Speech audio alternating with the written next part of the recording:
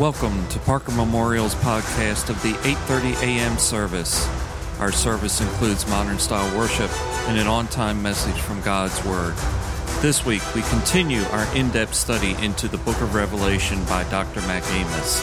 Now, here's this week's message. Well, amen. If you have your Bibles, you can turn to the Revelation chapter 9. Revelation chapter 9. We were together the last time. We focused on Revelation chapter 8. Beginning of chapter 8 was whenever the seventh seal was broken, and it introduced us to the seven angels who stand in the presence of God, each of them having a trumpet in their hand. We also saw the angel who was the priest who came and offered the incense at the golden altar, which represents Jesus, taking all the prayers for God's will throughout all the ages, finally being fulfilled at this culmination of time. That angel then goes back out to the brazen altar, takes the fire and the censer and casts it onto the earth, which signifies the judgment of God which is coming. Then you have the blowing of the seven trumpets. In chapter 8, we are introduced to the first four of those trumpets. The first trumpet was blown. It brings hell and fire upon the earth. A third of the earth was destroyed, the grass and the trees. Then we saw the second trumpet blow. There was a large mountain, like a mountain that is full of fire, that fell upon the ocean. Probably a meteorite or an asteroid of some kind, a heavenly being that comes, destroys 1/3 of the creatures of the ocean and 1/3 of the ships upon the ocean. When the third trumpet blows, then there is something like a star, a torch that is burning that comes and falls upon the rivers and the springs, the fresh water, and turns it into wormwood. Wormwood meaning bitter water, and therefore bringing disease upon man because of the need of fresh water. The fourth trumpet that is blown, then is the fact that it affects the heavenly bodies. 1/3 of the sun, the moon, and the stars are darkened, so that they only function on the basis of 2/3, which will affect catastrophically the earth and the makeup of the earth and all the things like photosynthesis and the temperature of the earth. All of those things will be affected. But every one of those trumpets affected the earth, or something about this terrestrial ball. But whenever it closes out chapter 8, an eagle in the mid-heaven comes and cries forth in the very last verse, "Woe, woe, woe," the threefold woe, to those who are earth dwellers. And that word earth dweller means to make your home here, make your residence here. Woe, woe, woe to those who have made their home this earth, because the rest or the other trumpets are going to be worse. We find that when they blow the fifth trumpet, things begin to change. It's no longer affecting the earth itself, but it begins to affect those who are the earth dwellers, the people. So listen to what it says as we read in chapter 9, verse number 1. "And the fifth angel sounded the trumpet, and I saw a star from heaven which had fallen to the earth, and the key of the bottomless pit was given to him." You need to circle that word, him. "And he opened the bottomless pit, and smoke went up out of the pit like the smoke of a great furnace, and the sun and the air were darkened by the smoke of the pit.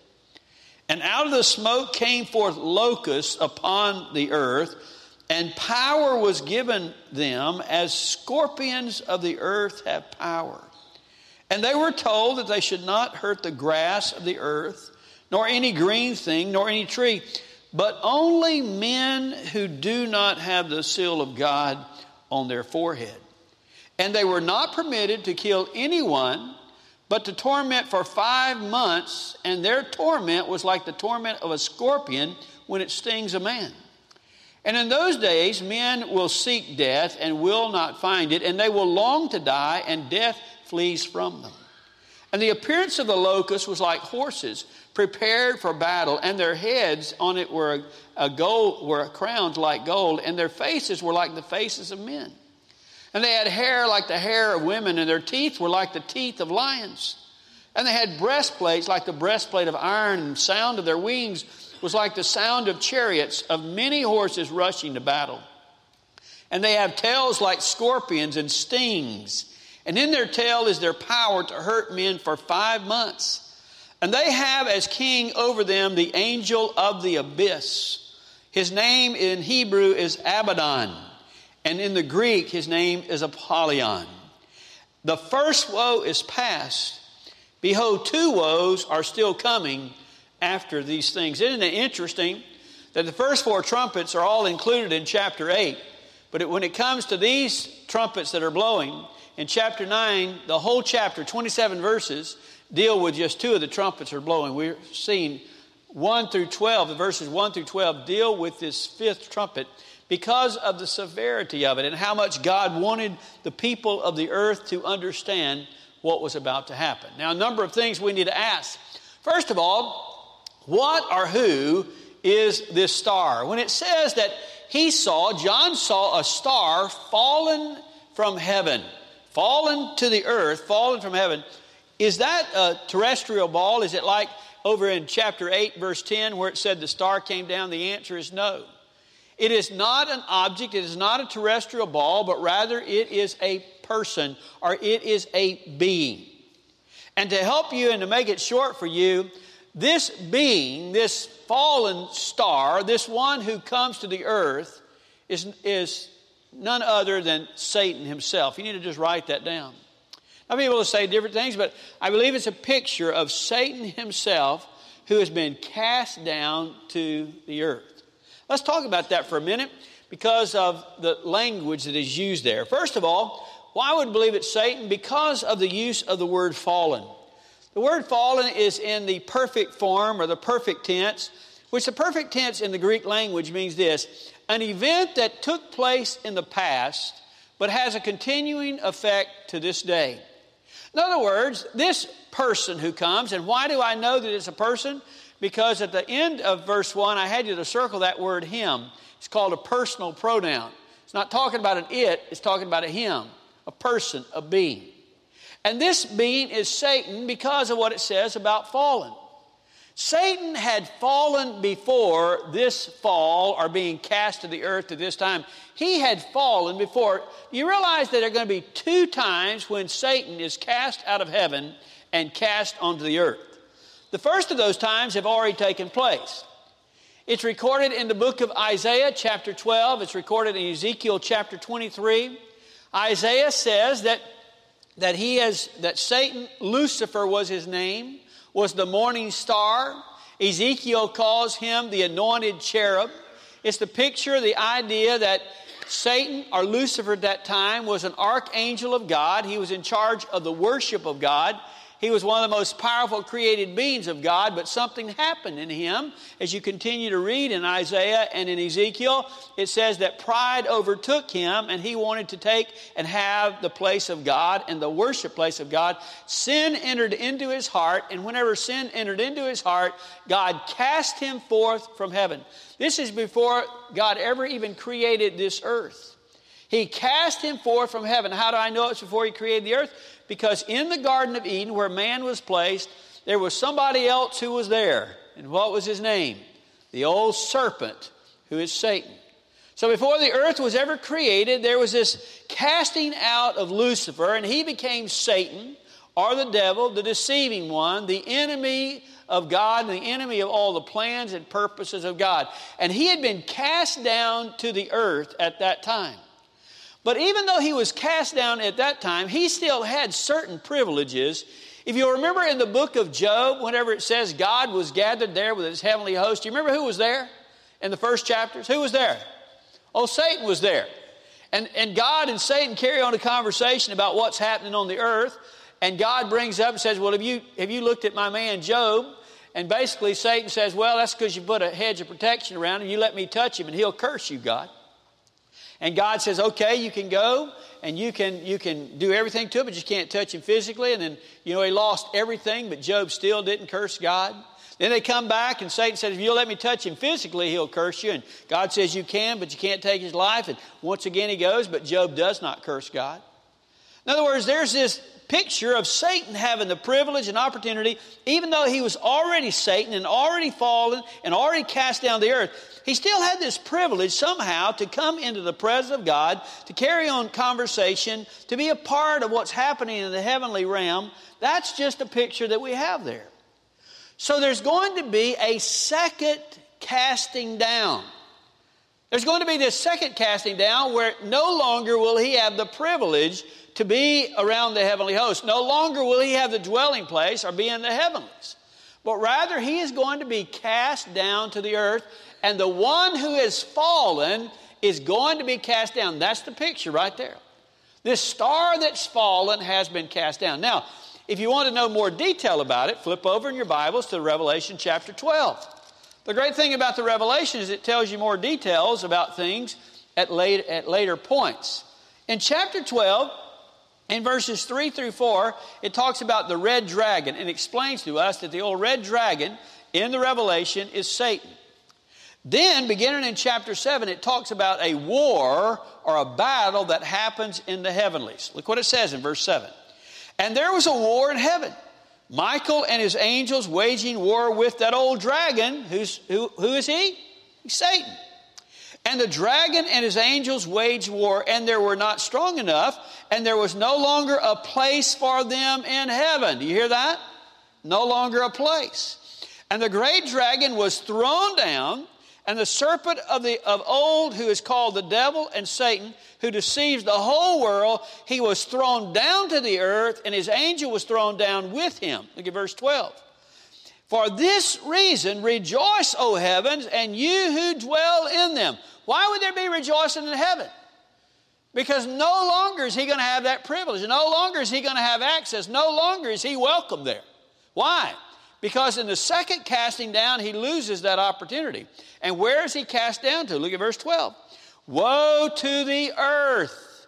Woe to the earth and the sea, because the devil has come down to you, having great wrath, knowing that he has only a short time. Now, when is this going to take place?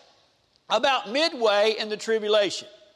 Halfway in the tribulation, 3.5 years into that, there's going to be this war that's going to happen between Michael the archangel and Satan and all of his cohort. And Michael is stronger than him, and he's going to cast him down the earth. No longer does he have the privilege of coming in the heavenly place.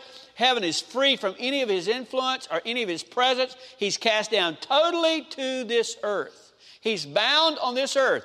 And it says that when he comes there in chapter 12, notice it says when he comes with great wrath.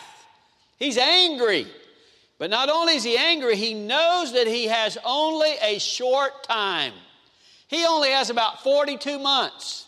About 3.5 years, he's going to have the opportunity of bringing punishment and bringing things upon the earth. And then after that 42 and a half months, there's going to be Jesus' second coming. He's going to be bound, cast into the abyss for 1,000 years, and then let out eventually to be cast into the lake of fire.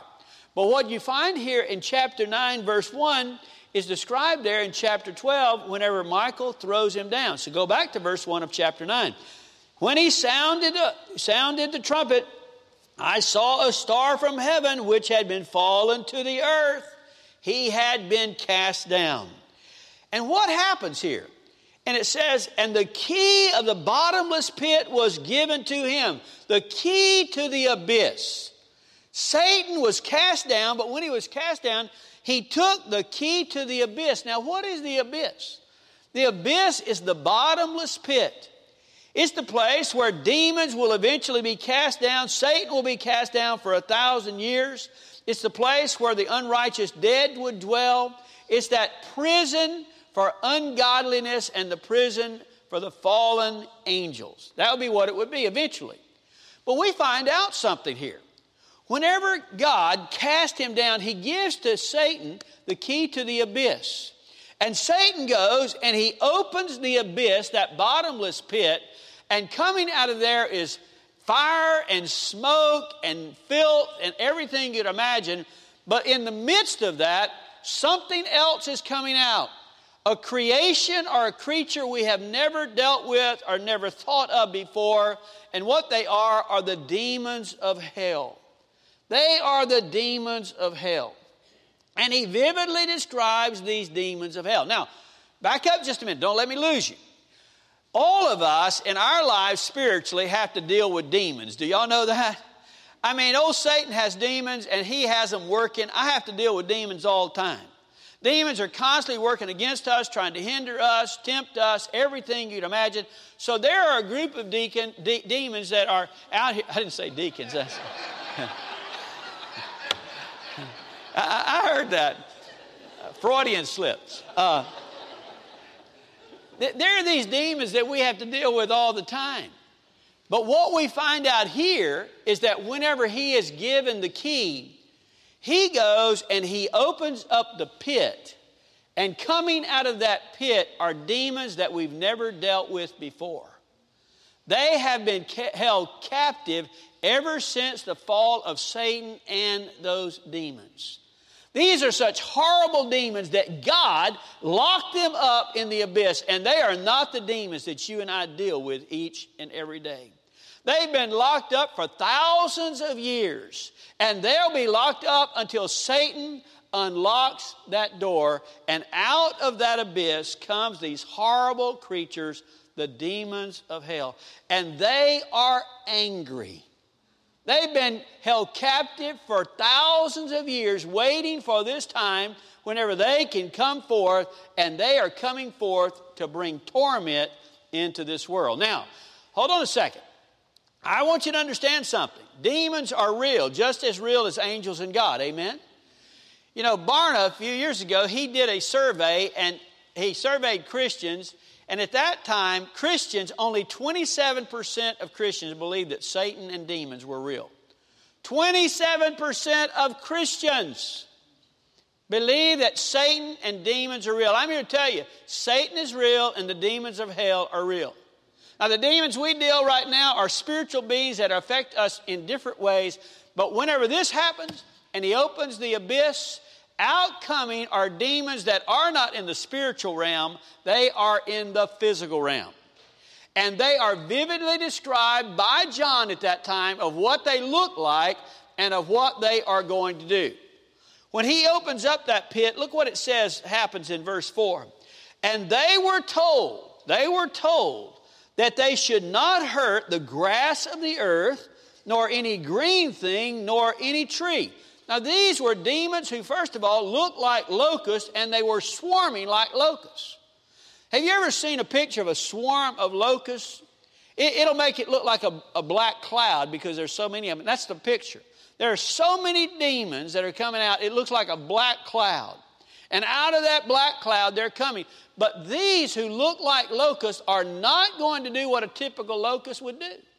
A typical locust would go and devour all the leaves off of trees and all the vegetation, and in a short time would devour the vegetation of the earth. But it says to them, you locust, and you are not to attack the green trees, but rather you are going to bring torment. Look what it says in verse 4. You are going to bring torment to the men who do not have the seal of God on their foreheads. They are going to be allowed to bring torment to those in the tribulation time who do not have the seal of God on their forehead. Now, some people have the seal of God, right? Remember the 144,000 Jews who are evangelists? They got the seal of God on their head. Remember the multitude from every tribe and every tongue? When they're saved, God's going to seal them. They'll have the seal of God on their head. Those who are believers in the midst of the tribulation time, they're going to have the seal of God. But for those who do not have the seal of God on their forehead, these demons are going to torment them and cause them great agony and great pain. All right? Great agony and great pain. It's the picture of back when in Egypt, when the children of Israel were there and the plagues happened, there were times when the plagues would affect the Egyptians and not touch the Israelites, not touch the people of God. Same is true here. This is going to be a torment for the earth dwellers. Remember that word we talked about?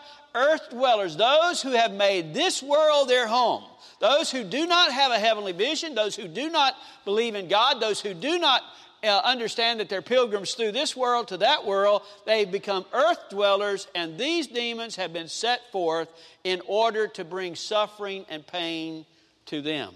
Now, Look what it says. They were not permitted to kill anyone, verse 5, but to torment for 5 months. And their torment was like the torment of a scorpion when it stings a man. Now, I want you to understand something about this. God never relinquishes his throne, okay? In the midst of these demons being set free by the old Satan, God is still in charge. How do we know that? Because of all the things it says in these verses about the sovereignty of God. First of all, Satan didn't take the key. He was what? Given the key by God. For God to accomplish his purposes. For God's purposes ultimately to be accomplished. Whenever those demons are set free, they are told what they can devour and what they can touch and what they can't. They can't touch anything green. They can only torment those who what? Do not have the seal of God upon their head. He goes on and says this, you're only going to be able to torment them, you can't kill them. And beyond that, you're only going to do it for 5 months. In other words, God sets the boundary of anything and everything that's going to happen in this time. Even though it's the most horrible time in history and the great tribulation is taking place, God still sets the boundary. He's still in charge, ultimately and always in charge. Amen? That is important to know. They're going to come and they're going to torment them for 5 months as a scorpion. Now, what that means is this, that a scorpion sting will not kill you. A scorpion sting just hurts and brings horrible pain. In other words, what these demons are going to do and what they're going to do, they're not going to be allowed to kill anybody, but they're going to bring horrendous pain to those people that they affect and sting. It's going to be such bad pain. Look what happens in verse number 6. And in those days, men will seek death and will not find it. And they will long to die, and death flees from them. It's going to be so horrible, they are wanting to die. They're begging to die. They're trying to die, but they cannot die. They cannot die. It's like this. We're always running from the Grim Reaper, aren't we? These men are going to be running to the Grim Reaper, and they can't catch him. They cannot die. They're going to have torment and will get no relief from it. So why would that happen? Because it is a foreshadowing. It is a picture of what hell is going to be like. You get that? Now we know that whenever we get saved and whenever we go to heaven, we're going to have glorified bodies. We have a different kind of body, aren't we? Amen. It's going to be wonderful. Okay? This glorified body in heaven. But do you know the people who are going to be dwelling in the pit of fire will have a different body than they have now? Because it will be a body that will be tormented but not consumed. It will not be consumed. There will be no death. There will be no relief. And these are hurting so bad they're wanting to die and they can't. Trying to commit suicide and they have all the pain from it, but they don't die. They cannot find relief. That's the torment of these demons. Now, look how he describes these demons. I'm telling you, I wouldn't want to meet one of these on the street. Look what it says. And the appearance of the locusts, they look like locusts, was like horses prepared for battle. And on their heads, as it were, there were crowns like gold. And their faces were like the faces of men, but they had the hair like women. And their teeth were like the teeth of lions. And they had breastplates like the breastplate of iron. And the sound of their wings was like the sound of chariots, of many horses rushing to battle. And they have tails like scorpions and stings, and in their tails is their power to hurt men for 5 months. Think about the way that's described. Now, I told you last week, you see some of these movies these days, and they have all of these different creatures. People like going to see these movies, have all these creatures of all kinds, and I'm telling you, there's some ugly-looking creatures out there. The thing that we relax in is this is just a movie, amen? And they're still in the screen and not with us. This isn't going to be a movie. These creatures are going to be horrible, terrifying, and they're going to be real, and there are going to be many of them. One of the interesting things for you to do is go online and Google the demon of the fifth trumpet. Just Google it. What does that demon of the fifth trumpet look like? I Google that, and I want to show you on the screen what I think is probably the best rendering of taking all the characteristics of that. That is, it's not real clear, but that is the picture. If you'll notice everything, it's got the body of the horse, it's got wings, it's got the face of a man, but it's got lion's teeth, it's got the long hair, it's got a scorpion's tail. I don't know about you, I wouldn't want to meet that on the street, would you? But that's not going to be just a movie. That's going to be, if not this rendering, something like this, that's going to be the demons of hell that's going to torment the men whose heads do not have the seal of God upon it. That's not going to be in a spiritual realm. That's going to be in the physical realm. It's going to be where people see, grasp, and understand it. And it's not only the fact of what they look like. Look what it says also about them. Verse 11.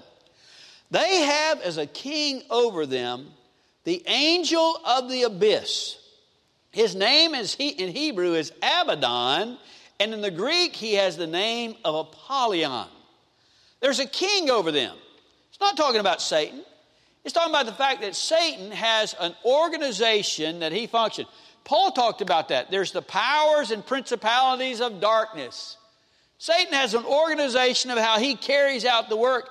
And even over these demons or the fallen angels of the abyss, he has somebody who's over them, and his name is Abaddon in Hebrew or Apollyon in Greek. You know what both of those names mean? They mean destroyer. The destroyer. The king, the one who rules over these demons, is known as the destroyer. To be destructive, to tear down. That's what the whole purpose is. Now that lets you know who he's in cahoots with, amen? Because in John 10:10, what did Jesus say? I came to give you life, but he came to destroy you. Talking about Satan. He came to destroy you. And the king over these demons is called Abaddon, Apollyon, the destroyer. Do you know what the opposite word in the Greek language to Apollyon is? It's the word soter. You know what soter means? It means savior. The opposite of destroying is to save. And who is the Savior? Jesus. Jesus is the Savior. In other words, what they do is totally opposite of what Jesus came to do. Jesus came to save. Jesus came to give life. And those who are experiencing the torment of the destroyer are those who have rejected the Savior. Those who are dealing with the sting of this horrible demon is because they did not accept the grace and mercy of a loving, kind Savior. They missed out on salvation. They've missed out. They've chosen not to respond to the gospel of Christ. And because they do not respond to the gospel of Christ, they are left to be tormented for that season, for that period of time. It closes out by saying this: the first woe is past, but behold, two more woes that will affect human beings. Two more woes that the earth dwellers will have to deal with. Two more woes are still yet to come. Now, I believe it's so important to teach the whole counsel of God. I believe it's so important for us to know exactly what God says is happening, is going to happen one day. But if there's one thing that we need to take from what we read here, one thing we need to grasp from what we see here is this, my friend. Today is the day of salvation. Amen? Today is the day of grace. Today is the privilege for you and me to respond to the Savior, to allow Him to be Lord over our life. Today is the most wonderful day and greatest opportunity that you and I will ever have to respond to the message of hope, the message of love. And we don't have to worry about any of this. Remember that when this is happening, we believe that we're going to be in heaven. Amen? We're going to be at the throne of God. We're going to be worshiping the Lamb of God. All this is going to take place down here while we're in glory. The only thing we're going to know about is when He calls us and says it's time to go at the second coming, and we're going to join Him for that glorious event. But all this other stuff we don't have to be a part of. And I don't know about you, I don't want to be a part of any of that. I want to know the power of the Savior. I want to know the grace of God. And I want to tell everybody I know, I love, I care about, I want them to know about His love and grace as well. Amen? I wouldn't want any person I know to go through that torment that's just been described in the fifth trumpet. I wouldn't want anybody to experience that, so they don't have to. Today is the day of grace. Today is the opportunity to be saved.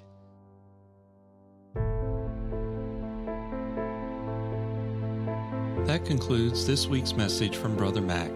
Additional sermons and reference materials are available from our website at parkermemorial.com/sermon-series. Jesus said, "I have told you these things so that in me you may have peace.